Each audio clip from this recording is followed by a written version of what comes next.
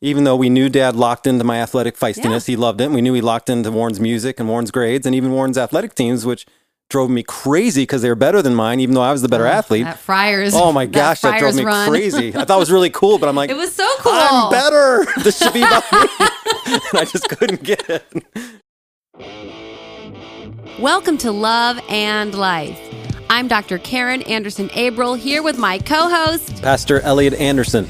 And Love and Life is your place to hear conversations grounded in psych research, psychotherapy, and biblical truth to help us thrive in love and life. Part 2 of the Anderson-sibling dynamic is underway. I'm Elliot Anderson. I am the middle child. Dr. Karen, of course, your favorite podcast host in history, is the youngest baby princess. And joining us again is our big brother, Dr. Warren Anderson. And he is the director of the DeMoss Center for Worship and Performing Arts. And we actually record most of these podcasts in the studio where he runs, and producer Tim May is a part of this professor team here at Judson in this capacity. We are sharing together part 2. Please enjoy. So just this morning after our tennis lesson, my friend and I were talking about things you can add to coffee to derive even better and more comprehensive benefits from our morning caffeine. So of course I told her about Magic Mind and all its benefits, because while it enhances your caffeine in the morning, whether it's coffee or tea, you can get that boost of attention and concentration without having to drink what I used to do, drink way too many cups of coffee, and then I'm drinking it into the afternoon and I can't get to sleep at night and my belly starts hurting because of all the acid. But there's also all these other benefits, which I love. I've just been hearing a lot about lion's mane mushrooms and how that can help with anxiety. And as you guys know, on Love and Life, we are all about holistic, natural ways to support our mental health. And also lion's mane mushrooms reduce post-exercise inflammation. And we know that inflammation, I'm learning so much more about inflammation with these deep dives I've been doing into nutrition. And inflammation is a natural process that our body uses to help us. But when it's out of whack, we can have too much inflammation, and then that can lead to disease. So to reduce our post-exercise inflammation sounds like a really good idea as well. Thank you in advance for supporting Magic Mind. Your support of them helps support the program. And if you do check it out, be sure to use promo code LOVELIFE20, LOVELIFE20. Use that promo code for 20% off at www.magicmind.co/lovelife. Promo code LOVELIFE20. Even though we knew Dad locked into my athletic feistiness, he loved it. And we knew he locked into Warren's music and Warren's grades and even Warren's athletic teams, which drove me crazy because they were better than mine, even though I was the better athlete. That Friars. Oh my gosh, that drove me crazy. I thought it was really cool, but I'm like, it was so cool. I'm better. This should be about me. And I just couldn't get it. But I thought it was super cool. And he was a good contributor. Cool. It wasn't like you weren't a major contributor. You were a 10 and 10 kind of guy, a glue kind of guy. Just for the listeners, how long was your team undefeated? 5 years, 135-0. That's insane. That is craziness. Anyone who's been in any athletic endeavor whatsoever will understand how incredible that is. Yeah. And my teams were good. They were like 30-4 and 31-3. And then I felt like a failure. And I was the leading scorer by far. And Warren wasn't. But I felt like my team's not that great. It's just that funny vibe. But it didn't make me hate him more or something, because I already had pretty good, strong animosity. But it did drive me to keep doing better. And I had a gut instinct in my heart, not only because I knew I had good skills, I'm going to beat him in this area. I felt it, and I think he probably knew it. And he did push me to get better and better. And then at a point, you just left me alone. Yeah, you didn't. Right? You didn't need my training per se or anything else, and you just left me alone. But when I needed the musical help, I went to him. And I did allow him to coach me in that and say, come on, come play this gig with us. You can do it, and believe in me. So we weren't threatened in the musical arena. He wanted to bring me along. He might have felt threatened in athletics. He left me alone. All those angles are so different in sibling relationship. And when it comes to something more important than athletics and music, like when it comes to really, does mom love me as much as she loves you? Ooh, that stuff can get really deadly. And we all know as parents now and step-parents now that you do have natural affinity easier with certain kids than you do others. Oh, yeah. Right? That's just reality and the truth. And so all those variables, when I watch my daughters compete for my attention, and if I pick one of the daughters to ride with me in a certain place and not the other one, which I thought made total common sense, they can go to war in a heartbeat. And I'm like, whoa, that reminds me of when Warren and I were competing with who's going to go do errands with Dad this Saturday or something, or who's going to go. And so you have those movements in different directions. And I think you did have the easier path with Dad. Oh, for sure. But a harder path with Mom, which is ironic because I was the pain in the butt, thorn in her side, doing things. Oh, I know. But then you'd be on her bed, like talking about girlfriends. Absolutely. And I knew how to work it. I would never share any of my crushes with her. I don't know. I was uncomfortable with it. You're getting those crushes. And I'm like, I don't want Mom to know I have a crush on that boy. And you're just there. And then Julie this. I would tell her exactly what happened on the date. And then eventually she's like, I don't want to know anymore. Yeah, I can imagine. I was oversharing. Yeah. And part of it was manipulative, of course. But part of it was a different relationship. And I had that context. How was it manipulative? If I'm telling her everything, then she's not going to think there's more. Oh. You've never been in a bunch of trouble to know how to play these systems. How to hold Still truth. love that the bad kid is now the pastor, making us look bad. That's the Lord's That's work. redemption. Yeah. But I did honestly want to, I didn't come home and go, I have to tell Mom this. I like to. I wanted to. You enjoyed that. And it was a beautiful, I would look at it and be a little jealous of that. He's so comfortable sharing all this intimate stuff with Mom. And I did. I wasn't there yet. Despite my craziness, who kept the room the cleanest out of the three of us? You. Mom's value. Who was the one who vacuumed the house without being asked? You. Even though it was just ADHD getting stuff out. We had same passions with reading, and I could join Mom with reading. She'd give me those books. I'd read them. So there was enough connection, despite the pain I caused her, that it didn't feel completely manipulative, although I used it that way, to join her in that, where I think you two didn't want to share those heart and soul intimacies. And again, I wasn't competing with you about that, but it was an interesting dynamic. Well, I think when kids are at that age, I look back and I think I was trying to carve out my identity and individuate. And so sometimes that deep intimacy with a parent, when you're trying to carve out who you are, you're pushing back against that a little bit. I think that was it wasn't overt. I wasn't getting into trouble or anything, but that was just my little way of, I'm going to have my little crush and keep it to myself. Whereas you weren't individuating that way, but you'd also done so much. I say there's a benefit of being a rebel sometimes. And you got that out of your system so early. So by high school, like high you and school I and started college, being yeah. friends finally because you had stopped being such a jerk. the rebel. Yeah. And all the things. So then I think that freed you up because you're like, I got that out of the way. Absolutely. Yeah. And so now I can be more authentic with Mom. You talked about values a little bit, about the value of reading and organization and cleanliness. And so when we're getting back to the music situation, because you're talking about where you guys were competitive and where you weren't. And Kluger talks about de-identification. So though there was no way Annie Anderson was not going to be musical. So that wasn't an option because that's the family, essentially one of the most, if not the most important family value. Right behind faith. It was right there to combine. For sure. And then education. Yeah. So those would be probably the top three. We didn't talk this out before, but I would riffing here. So you had to be a musician in one way, shape, or form, but you de-identified from Warren's path by not going to. Dad was multi-talented, keys mainly, jazz keyboardist, although he could play all the other things. And then Warren goes into keys and then bass as his primary, and then. You being athletic, drums came more naturally to you, which accidentally, which is also nice. You guys had a rhythm section for Dad's piano. It was beautiful, but you did in a way. I'll be a musician because I gotta be, but it won't be in the way that Dad and Warren are. Yeah, as I mentioned, Simon Says, though I was having all that success athletically and had a lot of social connection and great friends, even when I was being an idiot, so I never felt any of those issues. Not being a part of the family gift, music was profoundly difficult. So when I stumbled into drums, and I remember I barely started keeping time, and I had a drum set. I was say you were like 12 when you got it, yeah, that right? was so Dad, right? You barely did, so boom, I have a whole drum set. How did you first start? I just remember that drum set showing up underneath the stairs, and I could never sleep. Warren and Dad were... Warren comes home broken hearted. He's playing like Misty because some girl broke his heart, and then you're like down. I was like, oh my gosh, my sleeping days are over. 2 a.m. You were, and then Dad would never shut it down because he was so excited. It was music. No, it was accidental. I was jealous and also proud listening to Warren and Dad practice. I remember they're doing their thing. Dad be on the piano, and he's teaching Warren the bass, or really making you learn yourself. And I was on the steps. And I must have had something in my hands, and I was tapping something, just kinesthetic energy, and Dad stopped. He just stopped right there and turned around and looked at me and went and got a box or two like he would normally do and said, hey, just hit on these a little bit. He wasn't revealing himself too early. And then I don't think he talked to you about it at that moment. I don't think he talked more to me. He just let me play. And then a couple days later, he's like, let's try drums. I know you failed piano. He used to be so direct. I know you failed piano, failed trumpet, failed guitar, went through all my failures. He goes, but I think drums might be it. Or I'm like, all right, whatever. I wanted to be in that inclusion somehow. I didn't even know the importance of bass, piano, and drums as that combo. I didn't get that at all. So Dad was probably thinking in the back of his mind, oh, if he can drum, we got this. And then I showed that kinesthetic ability and boom. And not only that, but one more positive thing to keep you off the streets. Absolutely. Yeah, to get me focused on the right things. Yeah. And an outlet for all that energy.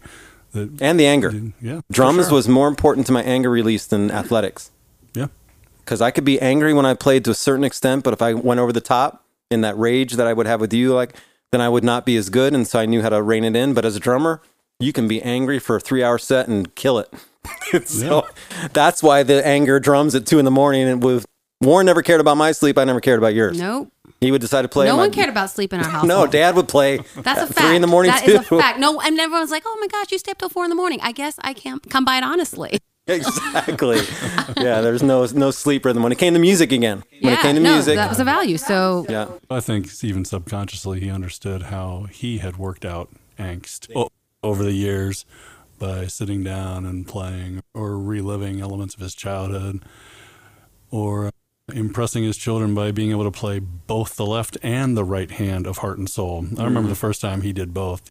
I was going bum ba doo dee dum ba doo dee dum dee doo, and then I'd do the other part da da da ba da ba da ba da. Yeah. And he sat down and said, "Watch this now," yeah, and played both parts. I was astounded. Yeah, that was. So my father is the best piano player in the world. Yeah, he can play both the Heart and Soul. He doesn't need some joker to sit next to him and go pop, pop. Yeah. And Dad's birth order, in my opinion, as a psychologist, family systems therapist, directed his style of parenting. Very firstborn male directive, and Mom, as a youngest, super only almost because of the age gap between her and Uncle Jim, fit right into that. So she easily surrendered certain pieces of her will to be under Dad's leadership and care and loved it and didn't have any issue with it.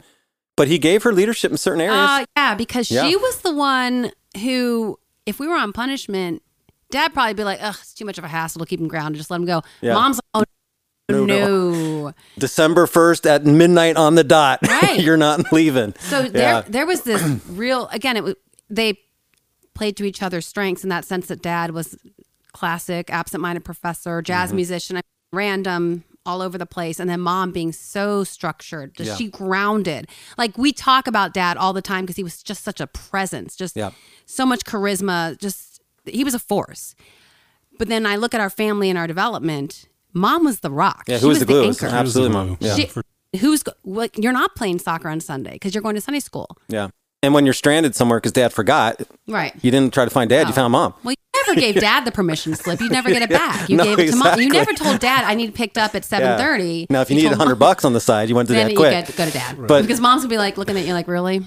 But that birth order dynamic we witness influenced all of our successful marriages because we found similar complementary. Mine, obviously, the most blatantly the same. All this forceful energy and randomness, but with a very structured wife, just like Dad had. But you guys did it in the same fashion, as I've been challenging you to surrender more to your husband's great organizational, detailed structure. Let it go, Karen. Let it go. Submit to it fully. Oh, you just lost a whole slew of listeners right there. I know. Submit. Yeah, sorry.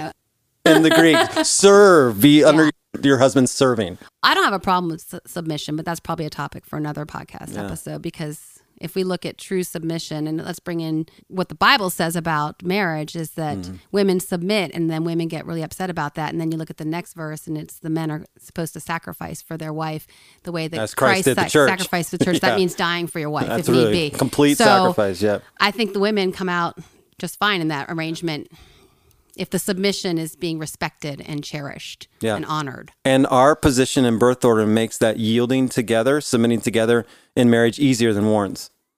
Because the firstborn, again, is going to naturally think, and with a peacemaking wife, he's going to naturally think, well, my way is probably better. System's probably better. My structure's probably better. Even though Leah is pretty systemic for a middler. But it's still a different framework. You mean structured in that? In any of that realm. Just the power dynamic of a marital system is going to follow our birth order pretty strongly, in my opinion. And that's one of the things I talk about with couples in premarital work. Hey, you might not even thought about this. Let's just walk this through a little bit. Not everyone's the same, but it's worthy of conversation. And if you look at our 3 marriages and their success, and they're all lifelong marriages, they do mirror patterns of successful birth order connection. And our relationships together have influenced that for the positive and the negative experiences we did. that we healed from and we grew from so we could maintain really cool friendships at this stage of life. Well, I do tell Dan that he's really lucky that you guys like had to break me in, so to speak. I'm like, I'll look at him, I'm like, I'm used to being bossed around by a man. So go right ahead. So yeah, you're welcome. But the thing is, and that I feel like I'm really easy with that sort of thing. I enjoy him. Like I was single all those years. So when I got married, I wasn't looking to run the show anymore. I did that. I paid my own bills. I bought my own cars, did all the things. So I was happy to let him lead. Yield in certain areas. But there will be my passion points where it's absolutely not. And which was really nice that as I step into the stepmother role and as someone who's a developmental psychologist, there were many times where he looked to me like, what do you think about this? Absolutely. You do have a level of objectivity because you didn't raise this child from diapers on, and you do have a lot of expertise in this area. So him being able to submit in that realm to say, or to at least to defer and be interested and curious and respect what I had to say was critical. And because he was a middle son, he was more adept at that or Maybe. desiring that than an oldest son would have been. Ooh, that's probably very true. And I don't know Dan's older brother much, but I would bet Dan would agree with me. Oh, I'm agreeing with you as well. Okay. Oh, yeah. Yeah. And that's just different. It's not Dan's brother's fault, and it's not Warren's fault that they grew up as oldest their whole life, and our producer did as well. So I like to tease him about his firstborn stat. That's nobody's fault. But if you don't recognize it and what those leanings are, especially in romantic relationships where it's always more intense and more vulnerable, it's going to matter. So I told Angie, I remember telling her up front, even when I met her in a season of depression in my life, when I was I was completely blowing up my identity and recreating myself in Christ. And I've often told Warren he has the most influence in that more than Dad in helping me get there because he was more solidified in his faith and his movements and protected me and watched out for me even when we fought.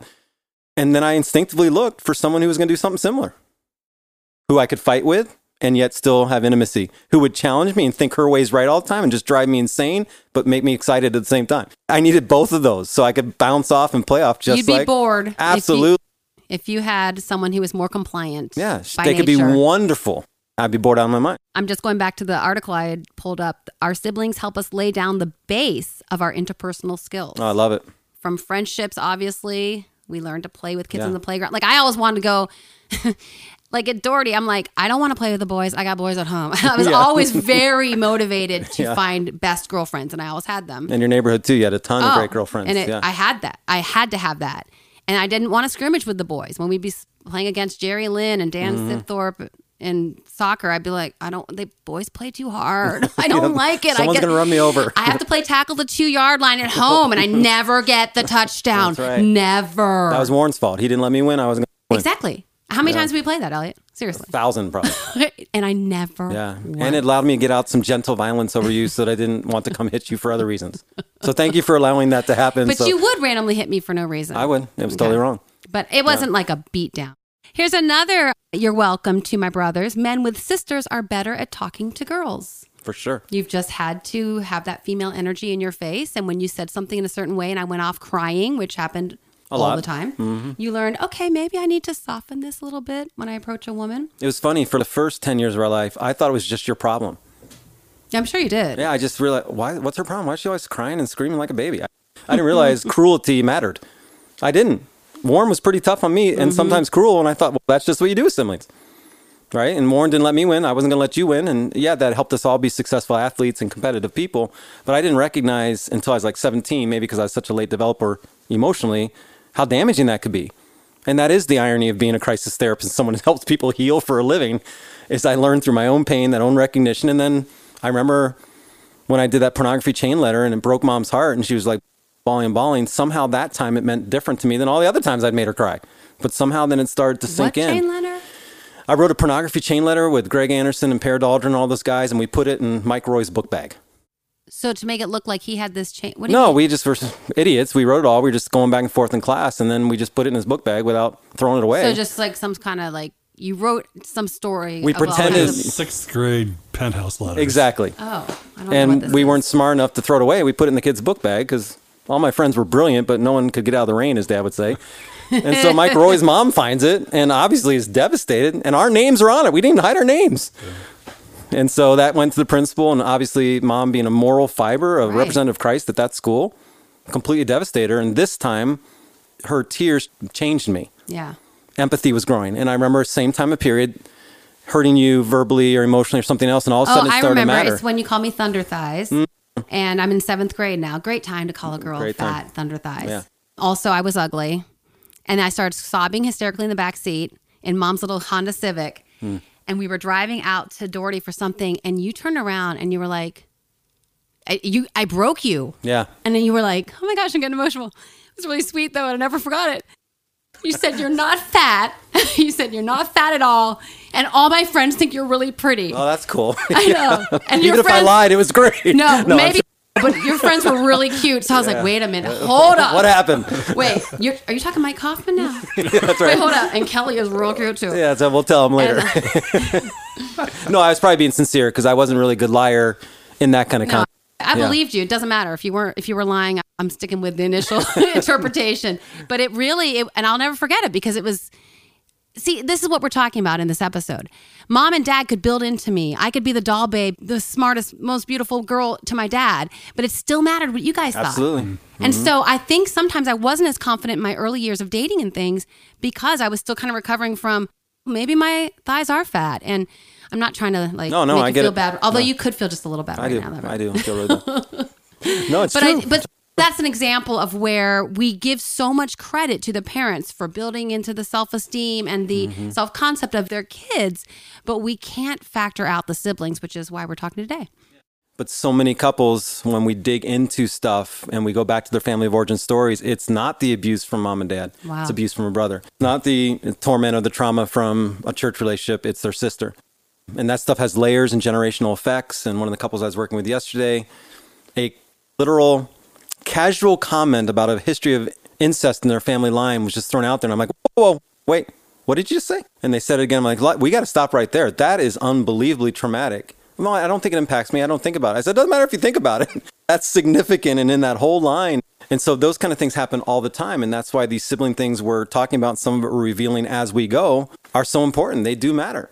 And when when I felt he was really proud of me as an athlete, not just competing, jealous, or pushing me away, that was when we got to start together on the same team in high school. That was so cool. Super cool. Yeah. And it wasn't my team yet. It would be shortly. It was Sturzman's team, and Dave was getting in the Hall of Fame now, which is really cool. But I was accepted by all his peers because I could play, and that's the masculine way. It really wasn't my age. Can I play? Can I help the team? And I could. But I remember feeling, hey, Warren's not only proud of me, he's going to protect me a little bit from Ed Carson and some of the other guys who could be a little bit mean to the senior freshman thing. And that was huge too. It's that same kind of belief, and all of a sudden the relationship changes a little bit. I felt very protective of you at Seven Hills when you got there as a freshman. Some of my buddies were protective of you as well, which is really cool. Yeah. Sean would want to do all kinds of stuff, but if someone was messing with you, he'd be there to take care of you. Yeah. So yeah, those things matter. I think maybe I didn't have a boyfriend my first year because you and your friends were like, no, Sean would go right up to somebody. And I can't repeat what he'd say, but he would be very direct. And you were innocent at that stage. I was very and you'd be in there rocking it at the dance and going to town. And Sean would be like, no, okay. No, that's why Kelly wanted to dance with me all the time. He's probably protective dancing. That's my dance partner. He's like, hey, get over here. You just weren't aware of the senior masculine mind yet. And Sean was really aware. We'll have to send this podcast to him. He'll love to hear it. But that protective piece that we're all talking about is huge. Again, but as a firstborn, who gives you that as a sibling? It doesn't happen. No. It's totally different. He has to self-protect and then figure out how to protect us even when he's not getting protected. And that's a different animal. That's so true. Onlys as well. Onlys don't get that as well. And that's another many positives of being a firstborn, and I'm glad that I am. But it is, on occasion, a little bit of a lonely road. And I didn't have that, which is probably why there are 2 or 3 significant relationships, Tony probably being the most obvious one, where I was glad to have an older brother figure because I really didn't have one. And to have someone else take the brunt of the force of nature as it comes to you so that everybody else swims in the wake. There were a couple of times where that felt very helpful. And then at times when I was like, man, I'm paving the way for everybody else. And God bless them, and I hope they appreciate it. But it's a little lonely up here in the front. Yeah, and firstborns and onlys more often than middles and babies are more comfortable with older friends and seek out older friendships more than Karen's group and my group, which were primarily peer identified. But yours were older guys that you connect with, played music with, and youth group stuff with. And you automatically led everything you got involved with, whether you wanted to or not. Now, part of that was natural gifting. Part of that was temperament. You were so tall and all that and so intelligent and all that. But that is fascinating, too. Because even on your teams that I would connect with, or even our bands that we connect with, you were always in those leadership positions. And so sometimes I could have a more genuine friendship with your friends than you could because you had these authoritative roles that you wanted and you needed and were good at, but it alters relationship. Yeah. Yep. That's a good point. And it's hard. It's a difficult process. And being married to an oldest for 33 years now, I understand that way better than I used to and see the similarities. Though you guys are very different people, there's a lot of similarity about this responsibility and this, no one can do it like I can do it. And sometimes that's arrogance. Sometimes that's just truth. And I can't always trust or rely on other people the same way, which gets to be lonely. And I have to challenge her and challenge you. Hey, get the team involved. Get the people involved. Let's do it together. And that's a middle child skill. I do it often by challenging you rather than just, hey, Warren, could you please come after your face? Go, what are you doing? So let's go. Let's alter this. And that's part of that dynamic. And babies tend to do that more naturally and don't even have to think about it. You're naturally looking for who I belong to, who's my group. And you have groups from high school, you have groups from college, you have groups from, you almost have a community, every single group you've ever been a part of. Yeah, I never thought about the friendship dynamic with an oldest.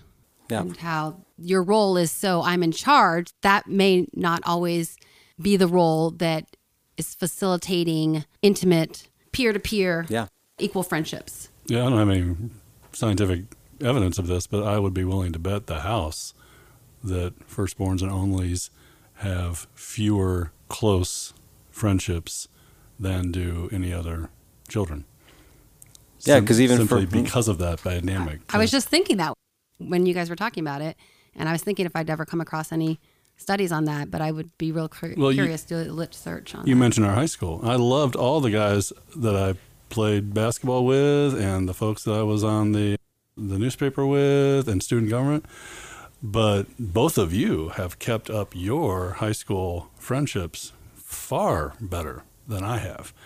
And my college friendships, the same thing. I loved all those people.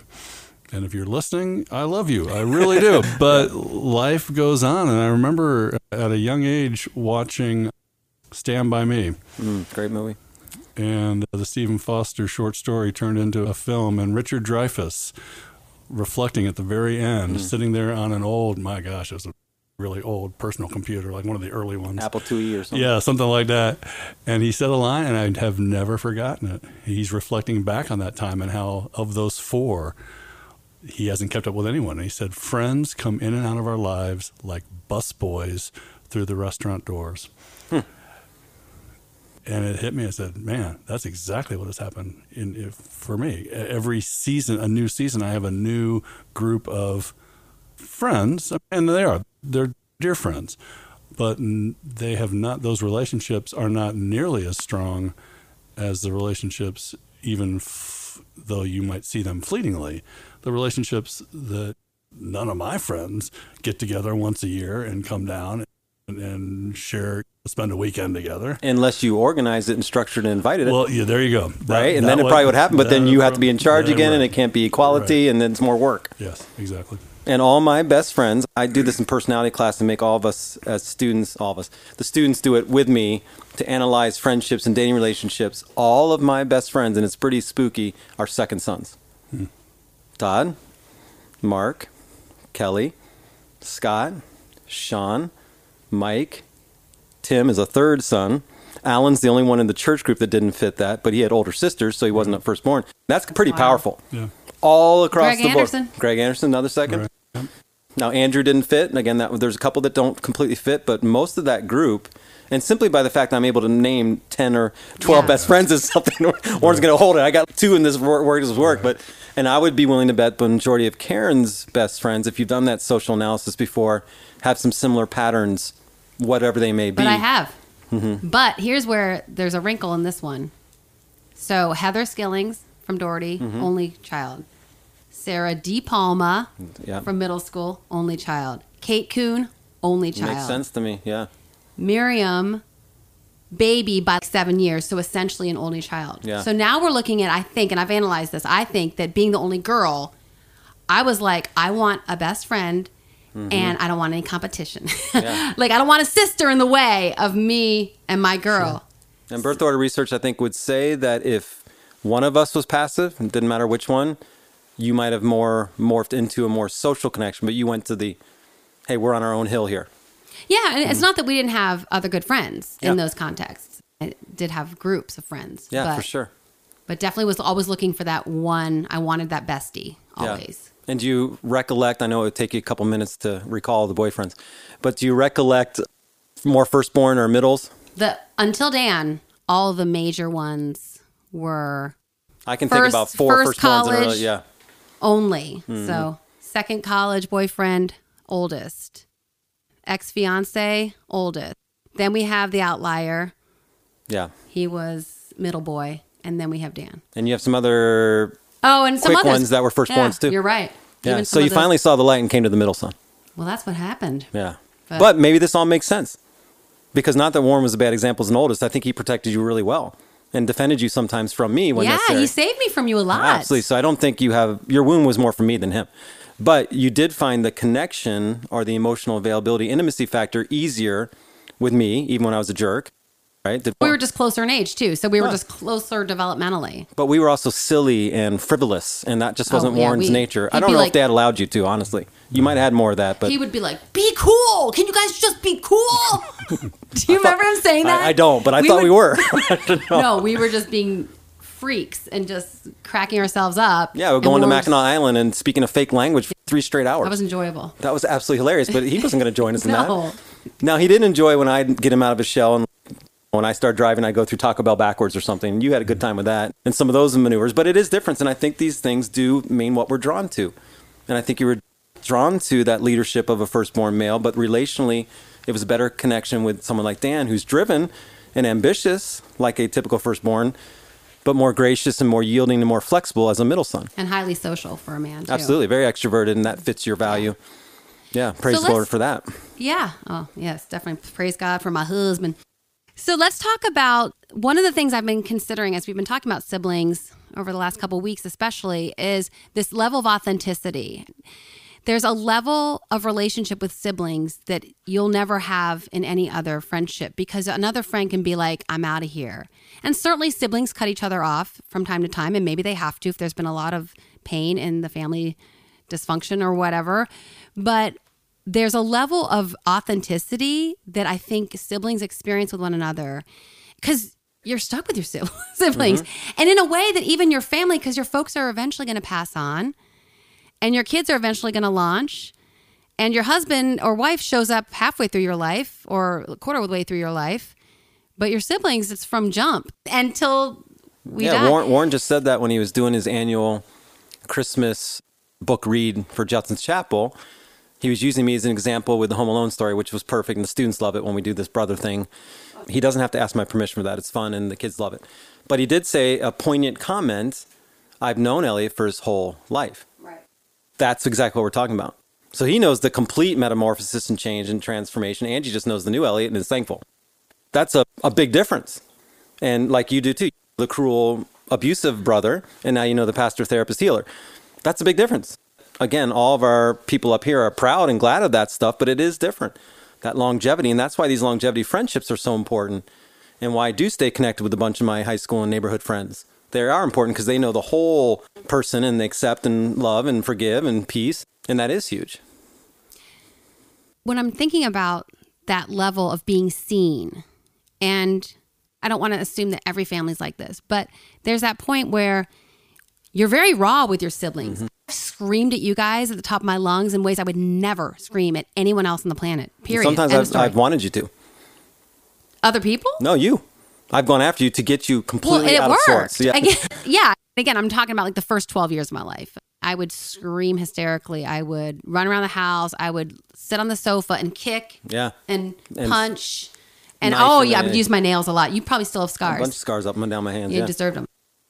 And no matter how intense any other friendship or romantic partnership ever got, I've never unleashed in that way.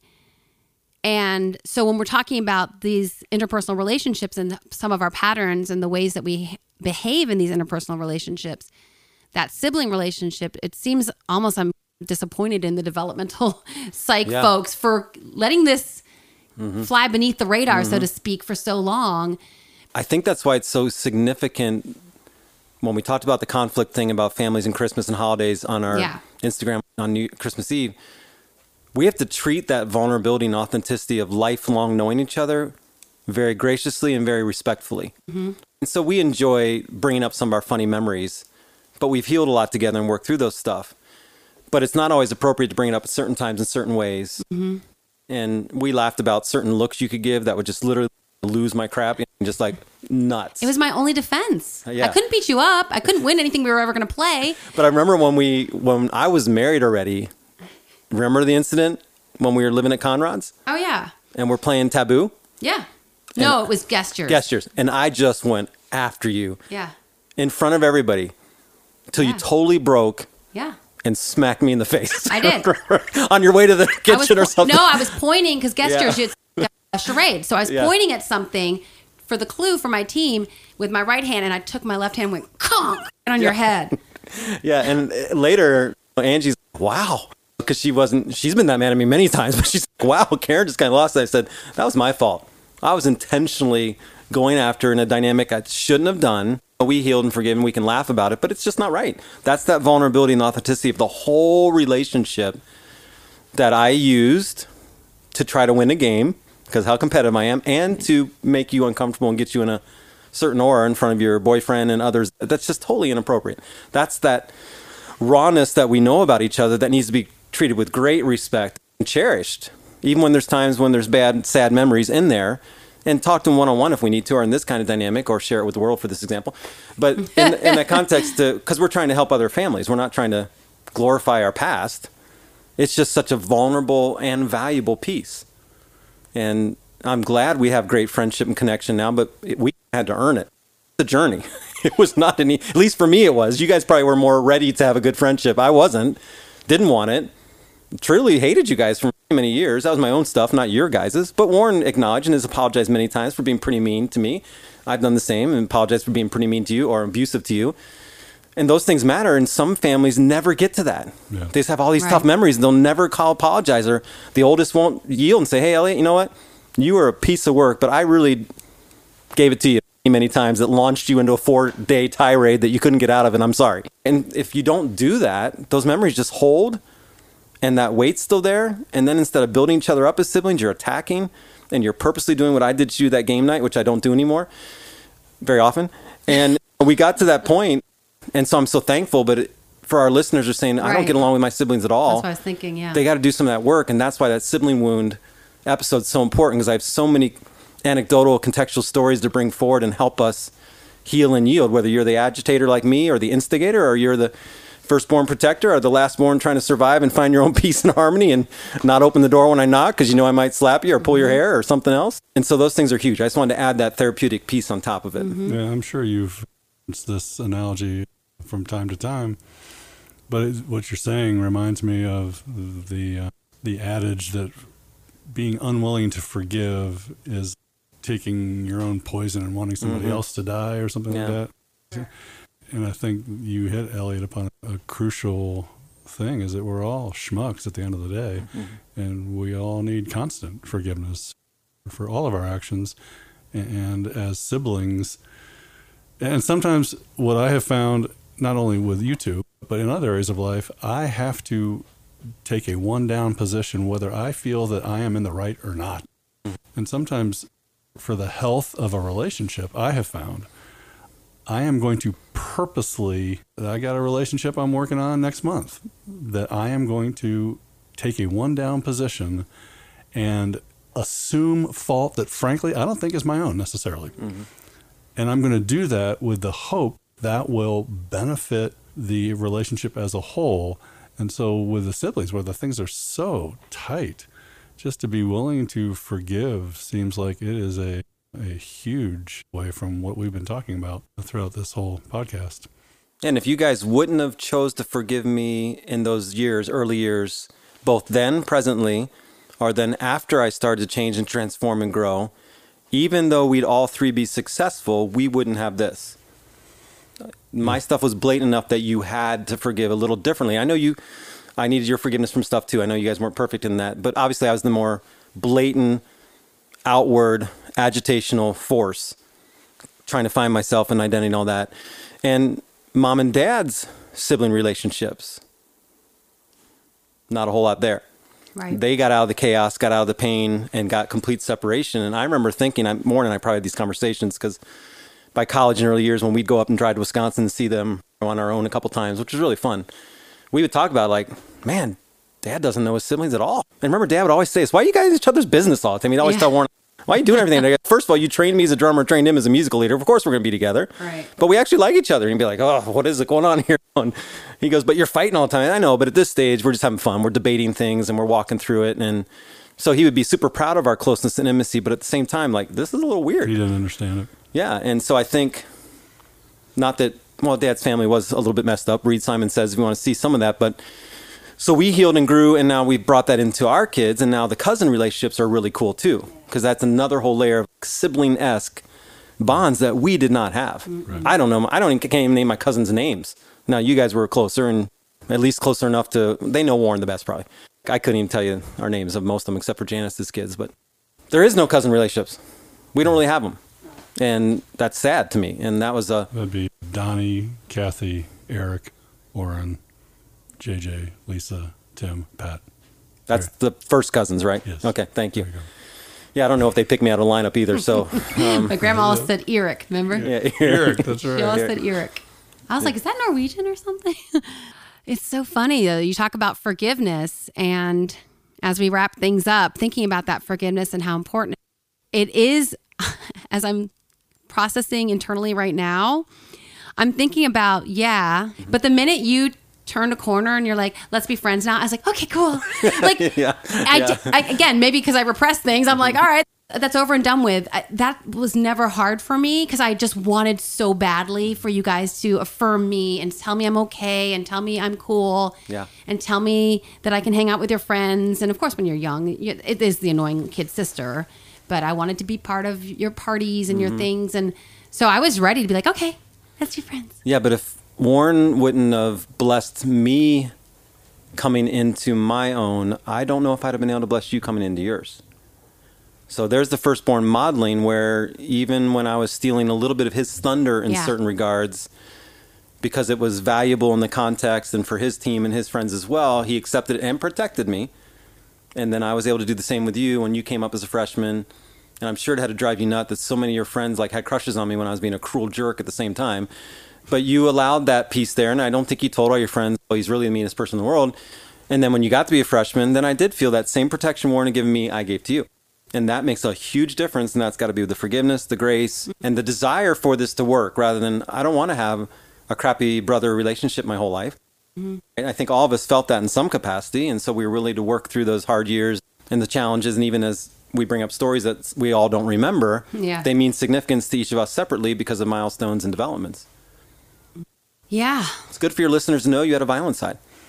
Yeah, it's true. Self-advocacy early. You're like, it's enough. No, like I alluded to earlier, I am thankful because it did teach me some spunk that I probably wouldn't have had. I don't know that I innately have that, but it's certainly, Dad probably would have given me some of that genetically and also modeling some of that because he was calm and then boom. Yeah.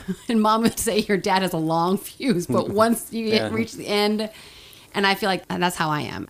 I have a lot of patience and then it's on. Well, in one respect, it speaks to a couple of things, how beautiful redemption can be as a concept and a theory when put in practice.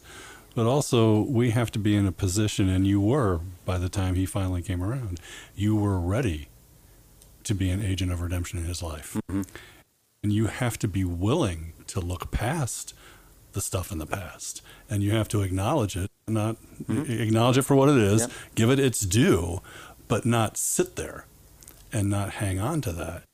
And so to be willing to give the gift of redemption that ultimately comes from God, but that we play a role in, I think is huge. Yeah, believing in the best of each other. Yeah.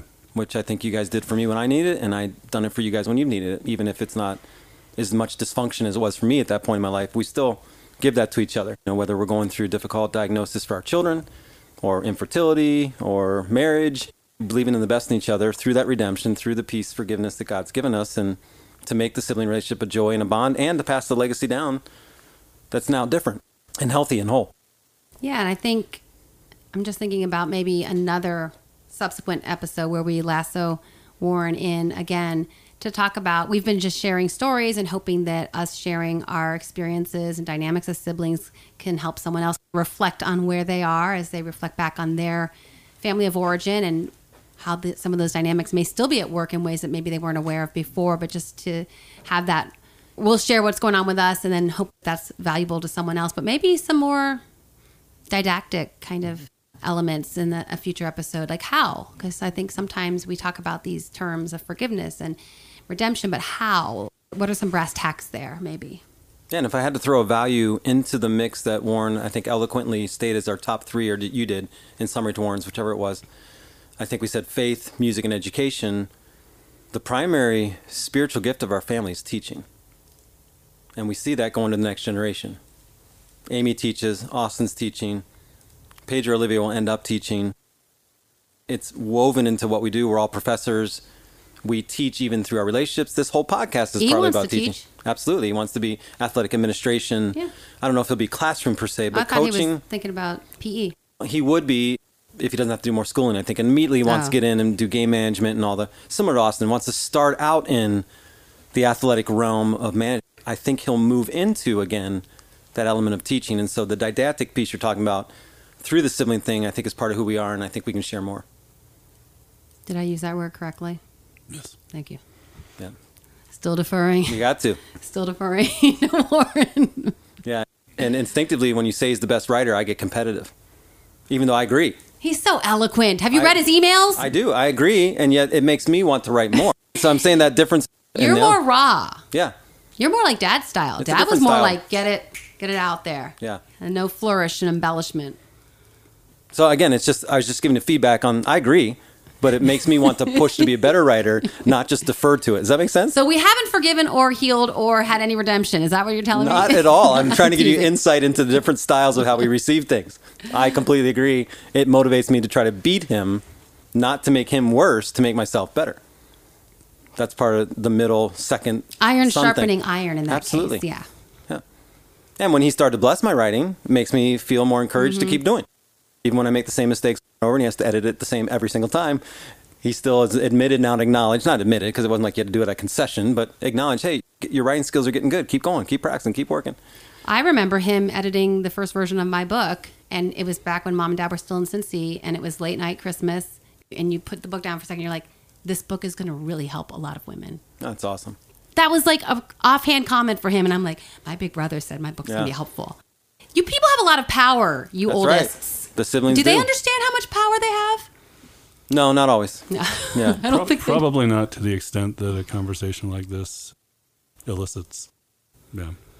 Yeah, and we still have a responsibility to encourage and build him up too, even though it's a different That's operation as youngers. If we want him to still protect us as the family patriarch and still be in his masculine role of provision and protection and kind of orchestration of family safety, we need to keep encouraging him, supporting him along the way.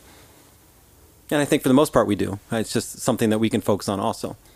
And this is why this sibling dynamic needs a lot more attention in research and in discussion, even in podcasts. And if we can get the big fella here to come join us once in a while, I think it's going to be beneficial to the listeners. I hope so. Next time you got to stand and pace like we do, though. Yeah. Oh, okay. You look completely way too content. And I am very content. all right. Because he's like, I'm on the throne. That's right. Do we have to bow now, or are we just... No, that's over. No. Yeah, genuflect. No, you're good. All right, Sounds good. Elliot, give All us right, a prayer. I'll bless us out. Lord, we thank you for this time, for just sharing as brothers and sisters and as family, as siblings. Thank you for the gift of family. And Lord, for our family and for us as siblings, there was a lot of difficulties and challenges and wounds and meanness and cruelty. And we thank you for the gift of forgiveness and redemption, and that we truly have loved each other through and in and even beyond the hard times, not forgetting them, Lord, but giving each other grace, believing in the best about each other and helping each other be the best that we can be, as siblings, as friends, as partners in our marriage, as parents, but really allowing the body of Christ and the family of Christ to work together for your greater good.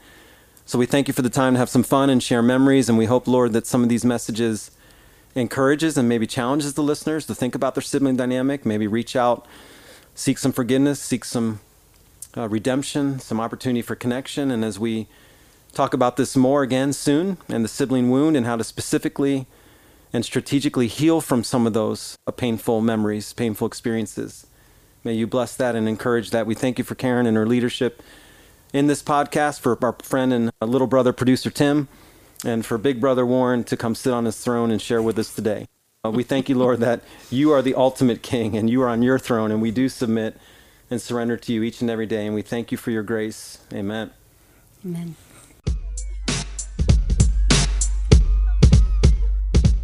So that's a little bit of behind the scenes Anderson family lore. And those of you who have been part of the Love and Life family for a while will recognize a lot of the themes from the conversations Elliot and I have had before about our father and mother and the family values that were instilled in us. And we just hope that as you heard some of the ins and outs of our sibling dynamics, that has provided you with maybe a touchstone for understanding and analyzing your own sibling woundedness that you may have endured, and perhaps providing you some hope for healing and for moving into adulthood with strong sibling bonds. Because as we've talked about throughout this series, no one knows you like your siblings know you, and no one's known you as long as your siblings. And they are really the people with whom we do life from birth till death. Thank you so much, as always, for joining us. Be sure to head over to loveandlifemedia.com for more resources and more info. We are continuing to expand the website to include more of Elliot. He's been a favorite since the beginning of him appearing as a special guest star on the program, and now we're so pleased to have him as legit co-host. So thank you so much, as always. We appreciate your support, and we appreciate your engagement in the Love and Life community. We're here to help us all align our mind, body, and spirit for empowered relationships. And until next time, make it a great week.